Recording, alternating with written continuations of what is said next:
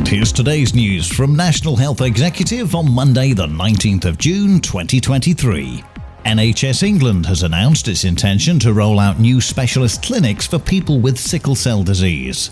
The plan is to help patients avoid A&Es and access clinicians who understand their disease faster. A new study from the University of Oxford has found that women are much less likely to die from breast cancer than 20 years ago. Study findings from more than 500,000 women show that the average 5-year mortality rate was 14% on average during the 90s, while now it's less than 3%.